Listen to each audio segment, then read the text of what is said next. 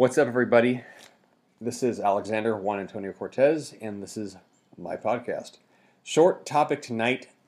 This is something that I'm only going to spend probably 4 minutes on at most, but it was a question that came up, and I want to answer it. The question has two parts to it. If you are allergic to dairy and you can't have whey protein, you can't have casein, are there alternatives to dairy protein, whey protein?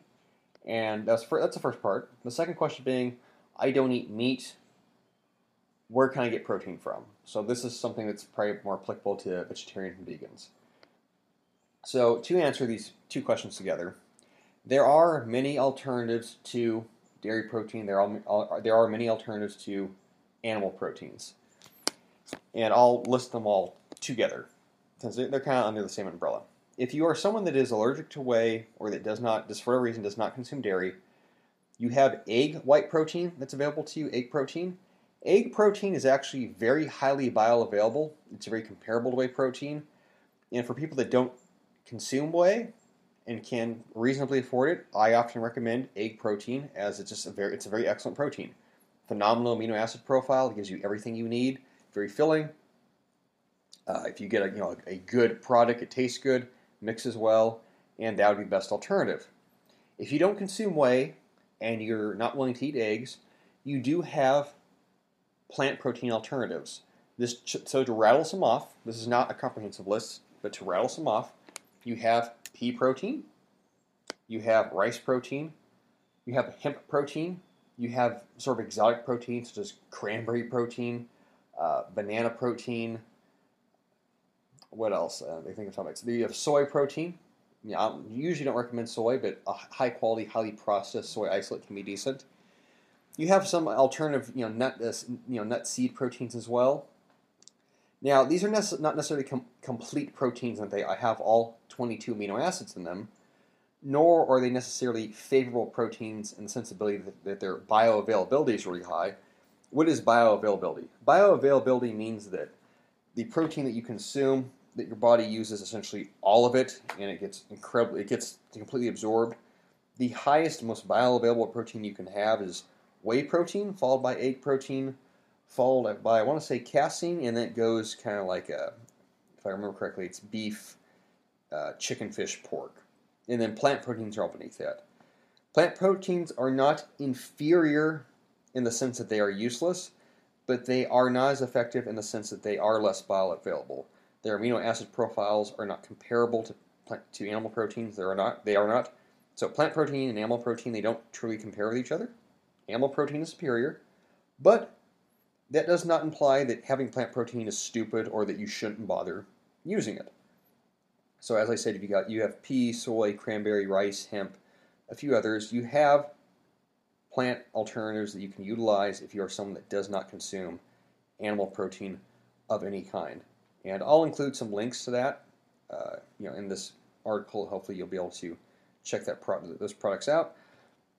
Myself personally, I actually use a pea soy isolate blend protein from time to time.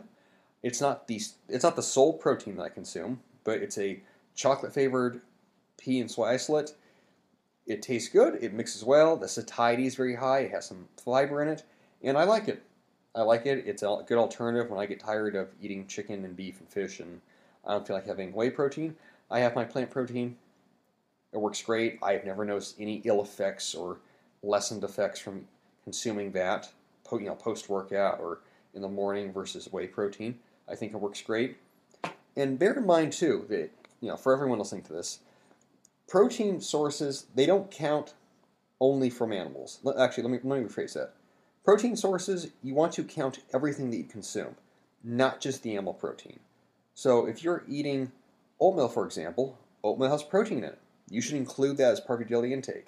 If you drink almond milk has protein. If you drink regular milk has protein.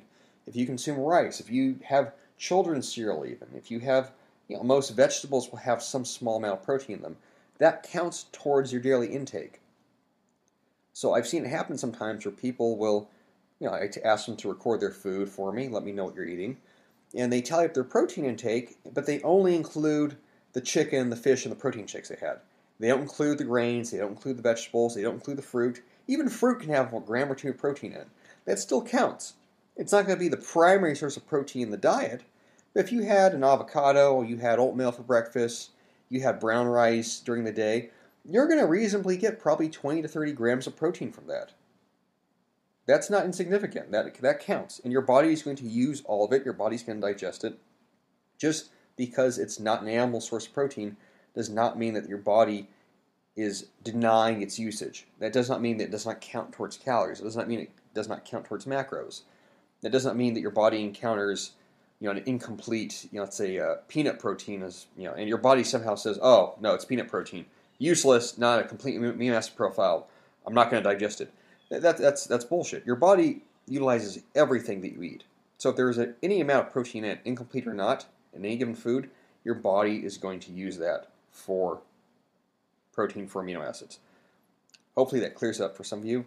And hopefully for some of you listening, you now have some alternatives you now have some alternative protein sources that you can utilize in your daily nutrition, daily eating lifestyle and all that. I will end this there, and if you guys have any questions or comments or further inquiries, as always, feel free to ask and contact me.